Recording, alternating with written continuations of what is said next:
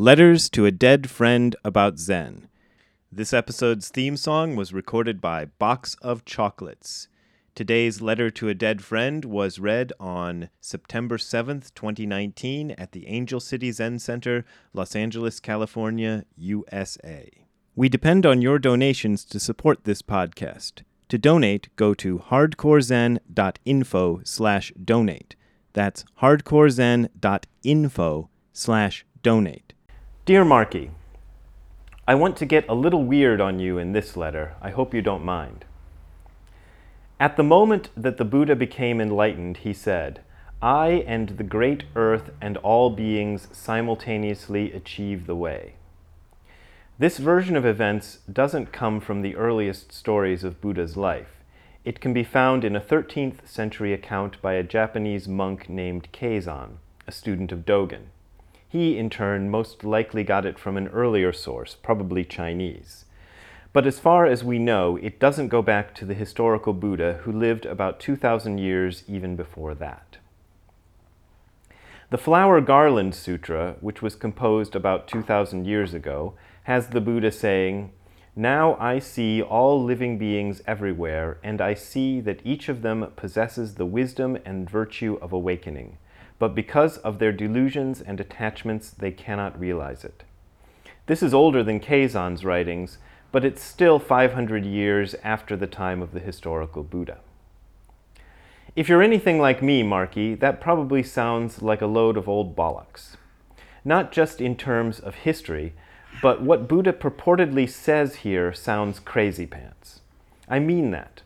Even though I think I understand what these poetic expressions are trying to get at, there's a big part of me to which it all sounds like bullshit. So I want to try to dig into that for a page or two, or however many pages it takes.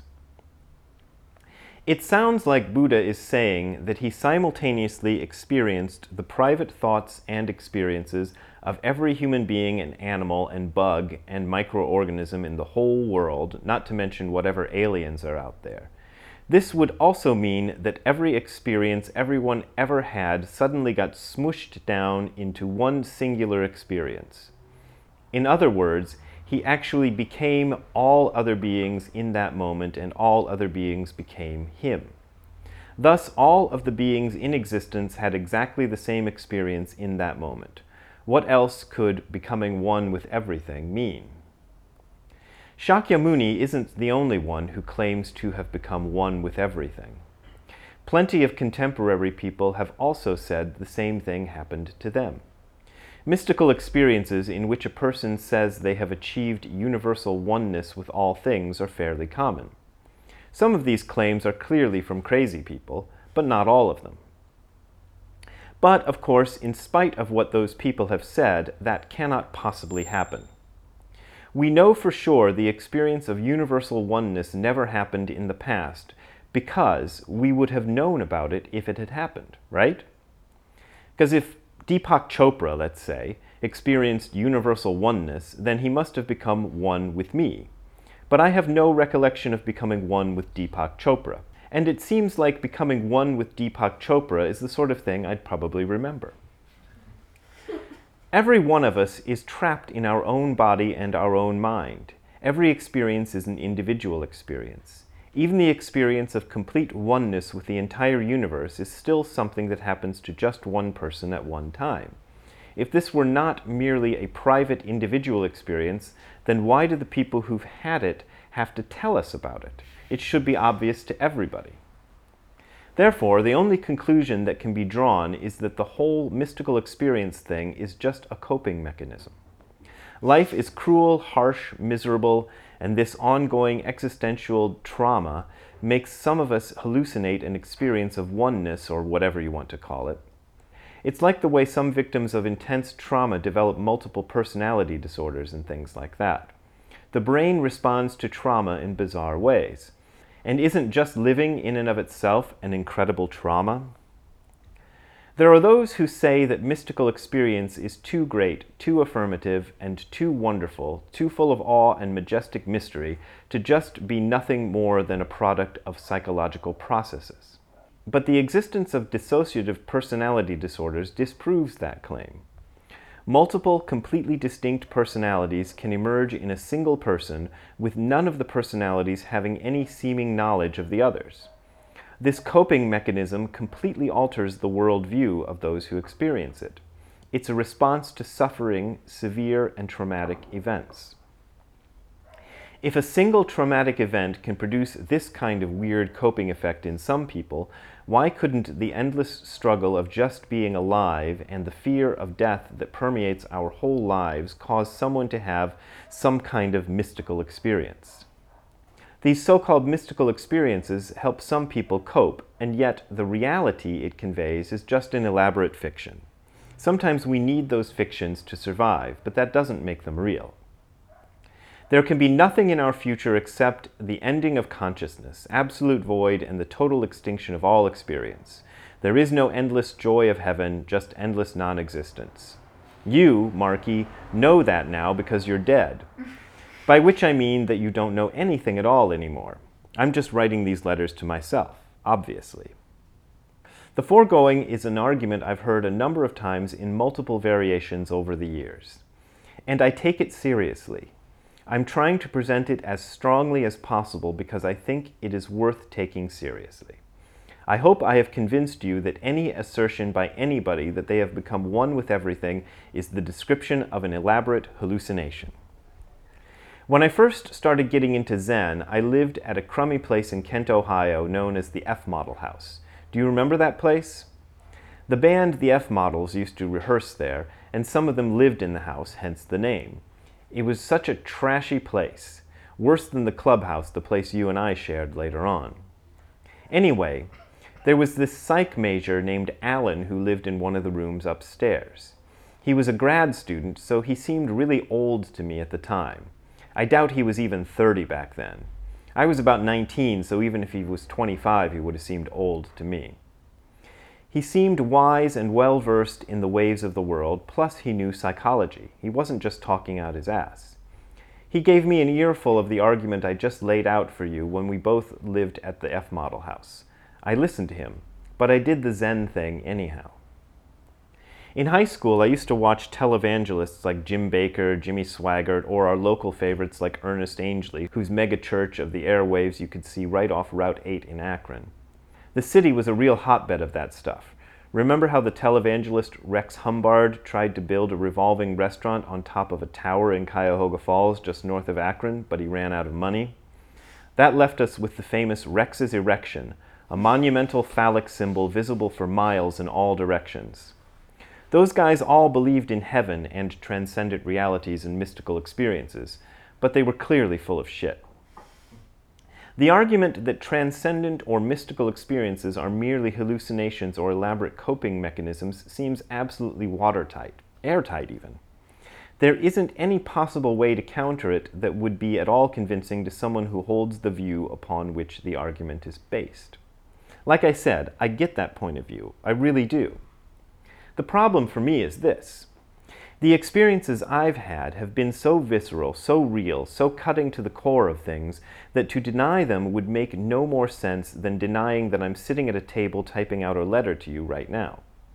It wasn't so much an experience that came and went as a change in point of view. It is a change that runs so deep that the point of view I had before seems like fiction, while the one I have now seems closer to what must be actual. I don't feel any need to convince anyone of this either. I guess it might seem like I'm trying to convince you of it, but it's not really that. What I'm trying to do is dig into something, to push it and see if it breaks. So far, it hasn't broken yet. I do not want to replace reality with a comforting fiction. It's tempting, I admit. I can even see the logic of doing so. I can see how it would seem to make sense to deny reality and retreat into fantasy. If reality is so terrible there's no way to come to terms with it, and if we're all going to die anyhow, then why not retreat into a pretty fantasy instead? Maybe people who join kooky religious cults are the smart ones, and we're the dummies for not joining them. Maybe being lost in an appealing dream is the best way to be happy. I am willing to consider that possibility. I've even tried it a couple of times, to believe in things that were absurd but nonetheless comforting. I could never get totally committed. My desire to get a sense of what is real seems to outweigh my desire to be happily deluded. I've also seen no evidence that being delusional is the true way to happiness. It always seems to come crashing down at some point. I'm not concerned that my beliefs about my own experiences will be disproven. The fact is, I really don't know what to believe about them. I'm not satisfied with even the traditional Buddhist ways of framing these sorts of experiences, other than one. There is a Buddhist tradition of accepting that there are things we cannot understand no matter how hard we try, and that there are aspects of life that cannot be put into any of the categories we have invented to try to explain them, not even the categories favored by Buddhists. That one I accept. There have been a lot of aspects of my own lived experience that do not fit the usual explanations of how life works. There have been so many, in fact, that I have no alternative but to deeply distrust the usual conventional way people understand what life is. Now, I admit that my so-called mystical experiences could be delusions. It could be that I've had something like a schizophrenic episode from which I've never been able to fully recover. Clearly, that happens to people. There are some guys living under a bridge a couple of blocks from me, many of whom don't seem to share the same psychological world as I do, even though they appear to be physically present on the planet I inhabit. Yet I tend to believe I am more correct about how things work in this world than they are. Still, maybe you could say I am a special type of schizophrenic person. Only my particular hallucination allows me to get on with things like earning a living and dealing with other people, unlike the hallucinations many schizophrenic people tend to have. But I'm not so sure that just because my outlook is really weird, that means it's wrong, which is an argument that I suppose a schizophrenic person could also make. Hold on, I'm losing my way here. Let me try a different way of getting into this stuff. For example, take the problem of the future. What is the future? Like, really? We take it for granted that there is such a thing as the future, but we never see it. I'm not even sure that future is a concept that has any real validity. I mean, I know that if I book a flight to Finland today, I can reasonably expect to be allowed to board a Finnair plane on some day yet to come. I am reasonably sure that if I write down these words and come back 2 hours later, they'll still be here. I'm pretty sure that even though I just ate lunch, I'll probably be hungry again in a few hours. But the other thing I've noticed is that it is always now. I can remember the past and plan for the future, yet every real experience I have takes place in the present moment. I also know that the future is never very predictable.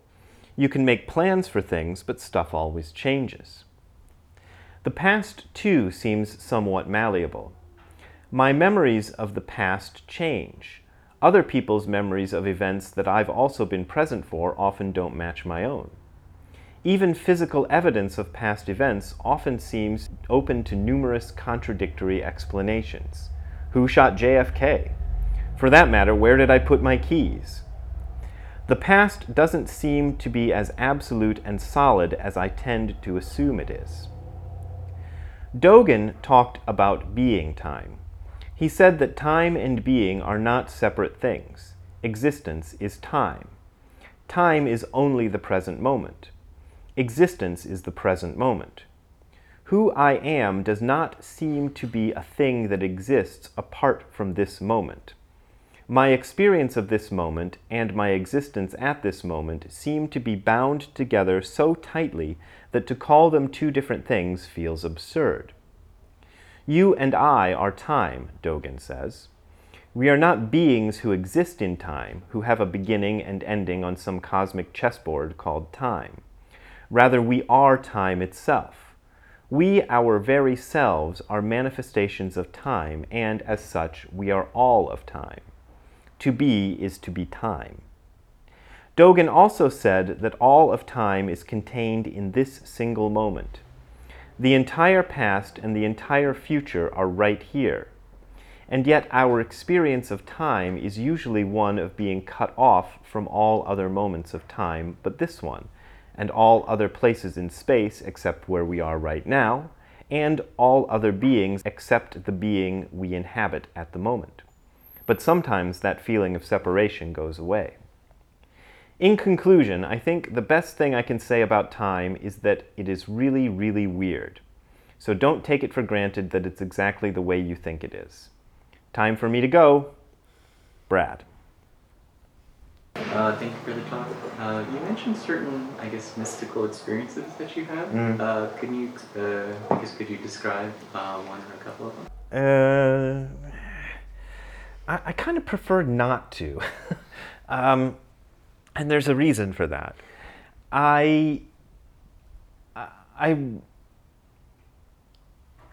Years ago, when I was still in Japan and I was still working with Nishijima Roshi, I had a rather big one of these experiences, and I wrote about it. And I showed Nishijima Roshi what I wrote, and he said, "Oh, that sounds good." And then I put it up on my, well, it wasn't even a blog then, but I put it on a website. And then later I rewrote that and put it in my book Hardcore Zen. But so you can find it there, and you can find it also, I rewrote it in a book called There Is No God and He Is Always With You. And but the thing is, that's not part of the Soto tradition in Zen, the one started by Dogen. There is nowhere I can think of that Dogen really describes a sort of mystical experiences. There's a couple of things where he describes having strange dreams. There's one where he describes having I can't remember the whole story, but there's a couple of these things. But his so-called enlightenment experience that tends to be a subject of conversation for a lot of people in American Buddhism is nowhere written about in his writings.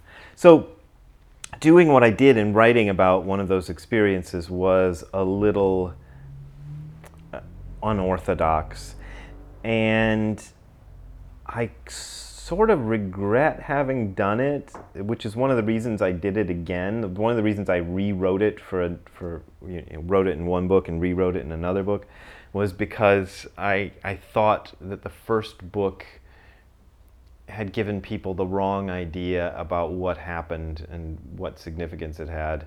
And so I rewrote it again, and I found out that second one also gave people the wrong idea. So I just thought, then maybe that's why they never talk about it. But there are things that happen, and to everybody it happens to. It's a little different, but it's a kind of it's usually a kind of experience where the barriers between yourself and the rest of the universe break down. And a lot of the first part of that letter, I think this is actually, reading it back just now, I realized it's probably the reason I didn't put it in. It came from a comment somebody had made on a YouTube video I put up. And I took a lot of his comments where he felt that he had completely disproven any possibility that a mystical experience could ever happen to anybody. And what was more interesting to me than his arguments disproving it is I could follow the logic of his arguments, and I could go, yeah, that makes sense. But it doesn't change it doesn't change it doesn't change my own personal history, and it doesn't convince me that I'm schizophrenic. So I think maybe something else is going on, but I could be wrong. Yeah.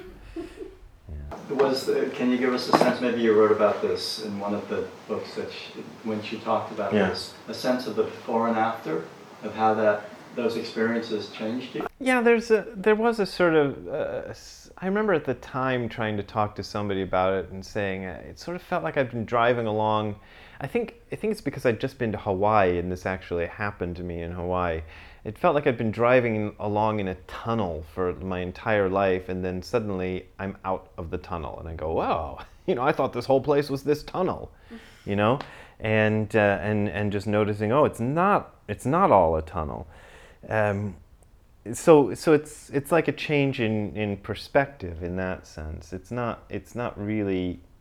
But the problem with the sort of before and after model for these experiences is that you can get stuck on that, and I see people who do get stuck on it to where they're convinced that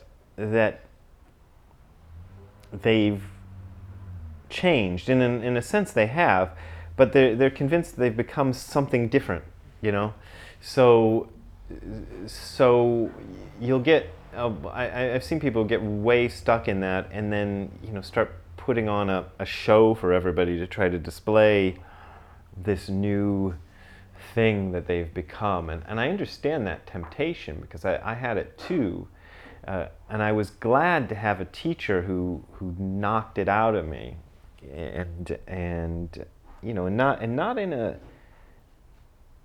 a way that at the time felt particularly gentle. It was more like, oh, shut up about that, and I think that's important. I think if you don't, I think it's one of these places where when people ask about what's the importance of having a teacher, that I'll point out that having a teacher can help you get past some of those things that happen to people sometimes. And that a lot of the people who go terribly wrong with experiences like that are people who have nobody to bounce it off of, who don't have anybody to relate it to, and if you've never run into anybody who's had an experience like that, and then you have one, I can see why you'd be tempted to decide, you'd just, become Jesus Christ or something. I don't know what sort of versions there are out there, but yeah. So the change is sort of, and it's not something. It's also something you can't hold on to, which is one of the reasons why it's not good to get stuck there, because it becomes you become like one of those, like a middle-aged guy who was the quarterback of his high school football team when they won the championship game and just won't shut up about it, and he's 55 and he just won't shut up about, something that happened in 1981, and it, it just you don't want to get like that, and it's easy to kind of get like that and define yourself that way. It's what's interesting about the ego is that the ego can even take the complete dissolution of the ego and turn that into something that feeds the ego, and becomes like a badge of like, yeah, I did that. And so I think that's why, and I feel like a lot of my work in the last few years has been trying to correct the mistake of ever having talked about this stuff to begin with, which is part of the reason I wrote that particular letter. I think we're all here because we made that mistake of talking about it in the first place. So. Hope not everybody. Well, I imagine it's hard to be a teacher or to be a writer about Zen or any kind of spiritual writer, because any spiritual books that you read from people are largely around that they had some sort of experience or their life changed or their perspective changed. And that can be so valuable to somebody who is, just hanging out and thinking about I appreciate that you mentioned the comforting delusion, like getting offered a comforting delusion, like the idea of heaven or the idea of even mindfulness, I feel like, is an alternative to the way that a regular person with a regular ego sees the world. And also being crazy is an alternative. and so given those options, it's really, I feel like it's beneficial when people can talk about it. They can talk about that change of perspective and talk about what it's like to live in the world with less boundaries. Yeah. And that's actually okay. It's not being crazy. It might feel really vulnerable. Yeah.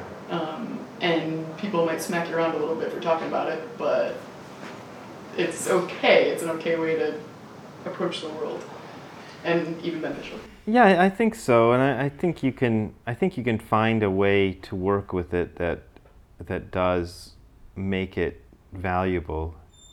But I really do understand the Soto sort of silence about it. Like, neither Nishijima Roshi nor Tim ever really described anything to me about, their experiences around this. Tim did a little bit, but not in any great detail. So yeah, it's a funny thing. Definitely. Thanks. So can I switch tact a little bit? Sure. Since we did the well-being ceremony. Yeah. Which is kind of related in a way. In that last time you talked about woo-woo, and I think your talk today could definitely fall into the category of woo-woo. Yeah, it could, yeah. Like I had this thought last time that just, like it was this little tiny nugget of a thought that wasn't fleshed out, so I couldn't verbalize it. But we were kind of talking about, does the well-being ceremony work or not? Yeah. And like some people were like, yeah, it works, because they had an example. And other people were like, no, it doesn't work, because they had an example.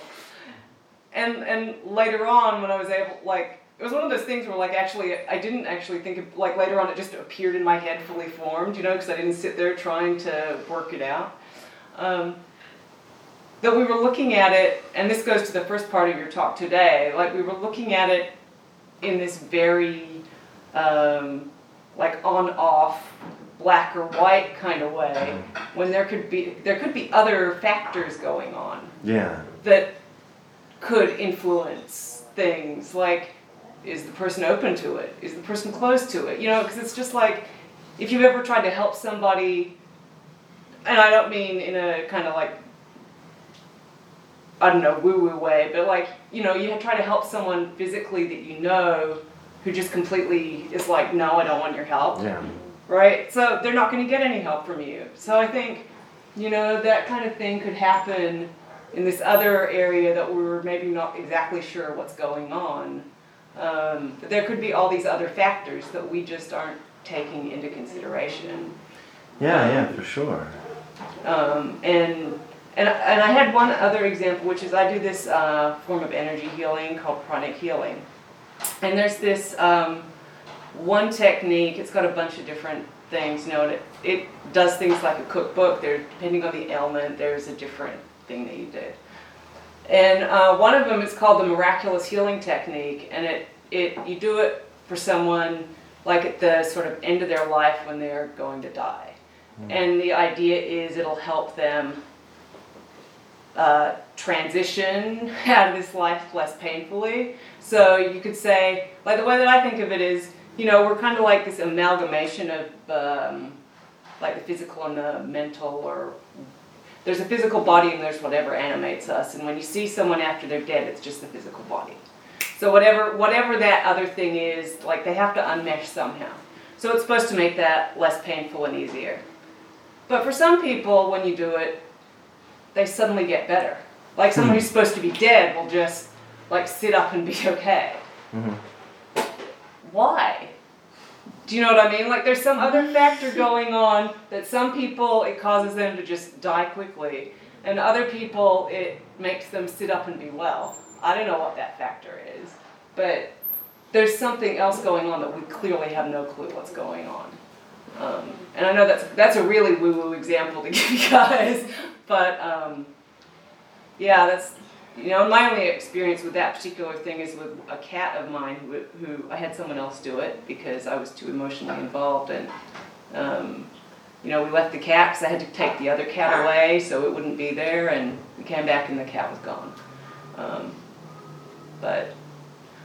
Yeah. So anyway, I think there's these other mitigating factors that we just have no idea of. And in your talk today, even that sort of viewpoint of, like, there's no way these things could happen, they're crazy, it's making assumptions that could be missing other assumptions. Yeah. I mean, it may be logical, but that doesn't mean that there aren't other things going on that we don't know. Yeah, I think that's true. There's a lot of things going on in this world that we don't quite understand, and there's a lot of things that sort of the rational scientific method doesn't really count for. And it can't really account for, I guess is what I mean to say. And I think some of those things have their own logic to them, but it doesn't really fit. And it just goes to show that we don't understand everything nearly as well as we think we do. There's a certain arrogance to that idea that we've got it all worked out. So yeah, I think there's a lot going on, and I don't know, I take the well-being ceremony with a grain of salt. I put a friend of mine on it who's in the hospital, and we just do it. I don't know if I told this story the last time it came up, because I usually tell this story every time somebody brings up the well-being ceremony, which is I read a book years ago called Lotus in the Fire. Did I talk about this? Lotus in the Fire was a book about a Zen practitioner who had cancer, and he wrote it himself, and it's a real harrowing book about his experiences around getting cancer treatment and stuff. But one of the things he talks about is that he was comatose at one point, and he came out of his coma remembering people chanting, and he found out that his Zen center had done a well-being ceremony for him while he was in a coma, and he seems to have had some experience of it. They didn't go around his bed doing it; they did it at their temple, so it wasn't even that he could have heard it physically. And things like that. There's a lot of stuff that goes on. You just don't know. I mean, I'm not going to give up Western medicine or anything anytime soon, but I think there's other stuff going on that probably factors into things. Even in terms of Western medicine, if you have a doctor that you know and trust, I think your chances of that doctor being able to help you with a physical ailment are probably better than if you went to a stranger, even if that stranger supposedly is more knowledgeable than the doctor you have a connection with. I've actually had that happen in my life, so yeah. I have one other thing to add. I don't want to take all the time, but when you're talking about even like the scientific method. Yeah. I mean, the scientific method, so it was because I studied philosophy of science. So there's this guy named Karl Popper who was really important in the early 20th century, and he was looking at the scientific method and kind of breaking it down, and the group of people that he was doing philosophy with, they were breaking it down. And eventually what they realized is that science can never actually prove anything. It can only ever disprove things. And part of the reason is because there are other assumptions that you don't even that the scientist doesn't even recognize that they've made.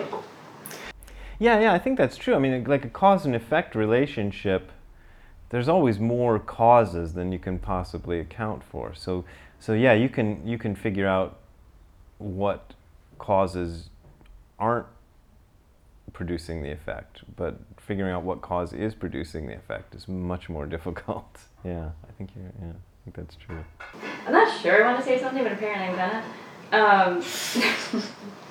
Because I'm trying to find my place in this.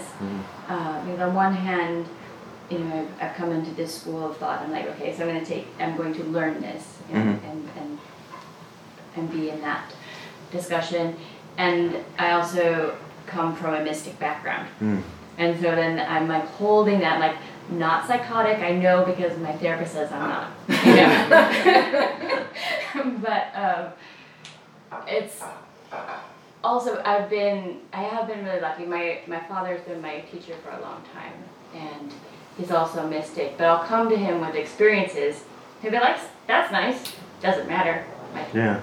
Okay, thanks, going back to my thing. So I think it was a good balance of, yes, these things happen, but that to be really careful in the discernment of what that means and what you do with it. Yeah, I think so. So yeah, I'm just sitting in that and seeing where I'm landing. Yeah, I think there is how can I say? In the Zen tradition, as it's sort of developing in the United States, there's a tendency to misconstrue it as being completely compatible with a sort of materialistic outlook, and because it is compatible with a materialistic outlook in a lot of ways, you know, which is different from a lot of sort of religions and mystical traditions that are like incompatible with it, that seek to deny science and things like that. So there's a sense to make there's a kind of I get a feeling that a lot of people are making the mistake of thinking, oh, this is just this is just all dry, you know, I figured it out, science is right and the materialistic outlook is right. So you have to kind of figure out a way. I think it's more like what you're saying. It's an acknowledgement that these things happen and that they do have some kind of significance, but it's also an understanding that if you go too far in that direction, that doesn't help anything, you know. And society as a whole has tended to go too far in the other direction of completely denying all of that stuff. And I think that probably doesn't help either, because people live their whole lives having experiences. I mean, part of the reason I got into Zen was even as a child I had weird experiences, not sort of enlightenment experiences, but things that just didn't make any sense, you know, and I looked at ways of framing those experiences. You know, I get into reading books about, you know, all sorts of parapsychology and nutty stuff like that. And I go, but I would always feel like, oh, this doesn't feel right to me either, you know. And maybe that's what attracted me to Zen, especially the way my first teacher presented it, because he was open to acknowledging these things could be, but he wasn't taking them the way a lot of people do, and, you know, getting too excited about it. I think that's important. Is there a way to describe the difference between like what we call mystic experience and just insight gained through practice? Or is there a difference? I don't know. Yeah, I don't know if there's a real big difference. I mean, it's just one way of saying it. I remember that Nishijima Roshi, when I first brought up the word mystical to him, he really didn't like it. He said, there's no mystical. And then I wish I could remember what I said to him. I sort of described to him what I meant by mystical. And he said, okay, well, then sometimes life is mystical, but it's never strange. And, you know, English is not his first language, so, you know, he's just trying to find the right words to say it. But I like that. I like the way he said it, you know. It's sometimes mystical, but never strange. I think I get what he means, what he meant by that.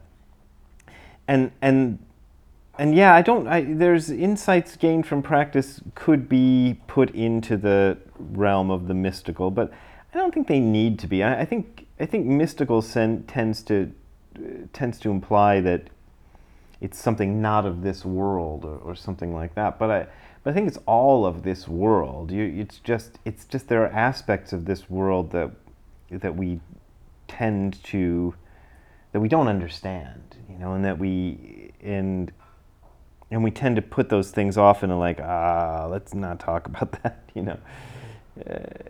Every so often I'll come across something, because I read a lot of weird stuff about science and what, you know, things people are saying about it, and I wish I could remember the specifics, but there's something I was reading recently where the person was talking about these experiments that they've been doing, where the scientists involved in them were sort of putting aside certain things they discovered because it didn't make sense, you know. And they're like, we can't make sense out of that, so let's look at this other thing. I think the person who wrote this thing, if I remember it correctly, was sort of a new agey type of person, was like trying, well, this is evidence that this, you know, and I'm like, oh, okay, that's why you put those things aside. There's a lot going on that we don't understand. But yeah, I don't think there's, so any insights you gain from practice are I think insights, if they're real insights, they're insights into the real world. They're not insights into some kind of other special realm. They're right here. So yeah, maybe mystical is not the best word. Yeah, I guess I'm curious, is there, how do you know when it's an insight into the real world or not? I don't know if this anecdote helps answer that question, but it's what comes to mind. I was at the San Francisco Zen Center a few years ago, like eating dinner or something with a bunch of people who were there. And there was a guy who started talking about how, he said something like, I thought I might have had an enlightenment experience once, but I came here and the Roshi wasn't around, so I never found out if it was really an enlightenment experience or not. Mm-hmm. And that struck me because any experiences I've had that had a component where I was like, well, I don't know if that's real or not, usually weren't real, you know. But there are some experiences where you can kind of tell the difference. I don't know. It seems to me that there's a difference, but learning that difference is maybe hard, I think. If the experience leaves you too excited, it's probably not a real one, you know, because your own mind can just cough up the things you want, you know, and it's real interesting how that can happen, and you can get kind of sucked into that because it confirms everything you thought was true, you know. Something that confirms everything you already thought was true is probably a good example of that's probably not real either, you know. It usually has some kind of a surprising element, but more surprising in a way of like, oh, I didn't know that was down there, you know, like you know, you find a shoe under your couch and go, oh, that's where that shoe was. I don't know. It's sort of that kind of a feeling. I don't know if that makes any sense. You know, it's not you know, it's not that you find Narnia under your couch. You know, you just and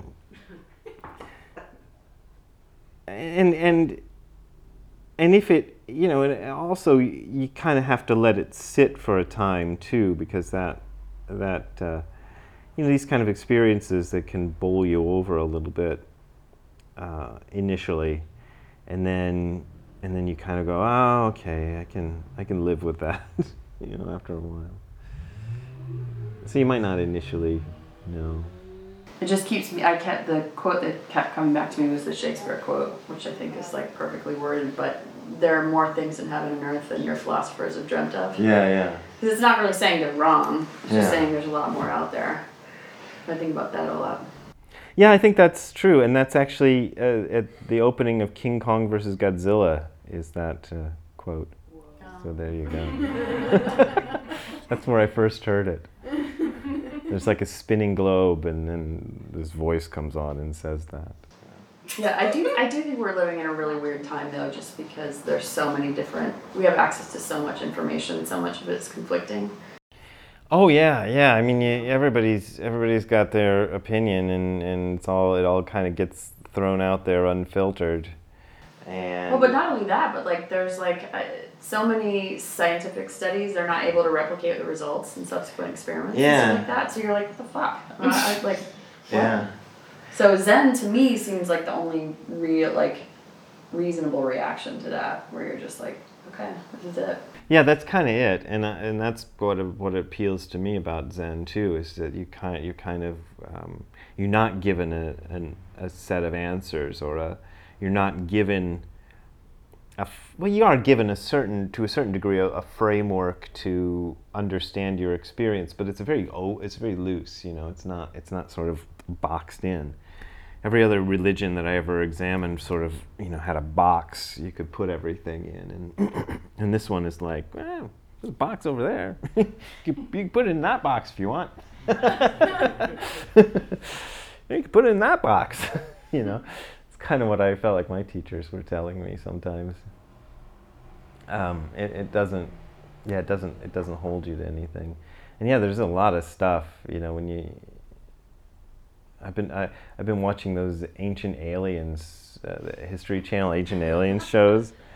And I was watching one last night going, that's stupid, but it's just so funny to see the way things are put out, and you go, there's people watching this show who, aren't they're not really watching it the way I am, and the way I think, I assume it's put out there in a somewhat tongue-in-cheek fashion, but you don't, but part of the conceit of the program is that it has to look very like a serious documentary. So yeah, and when we're living in a world where we're becoming more and more required to think for ourselves, and that's hard for some people, it's really hard for some people, and so maybe that's what we're trying to pave the way for. I sometimes think maybe that's why Zen is kind of starting to come into Western society at a time when Western society is sort of losing its way. I don't know where I'm going with that thought, but something like that. We depend on your donations to support this podcast. To donate, go to hardcorezen.info/donate. That's hardcorezen.info/donate.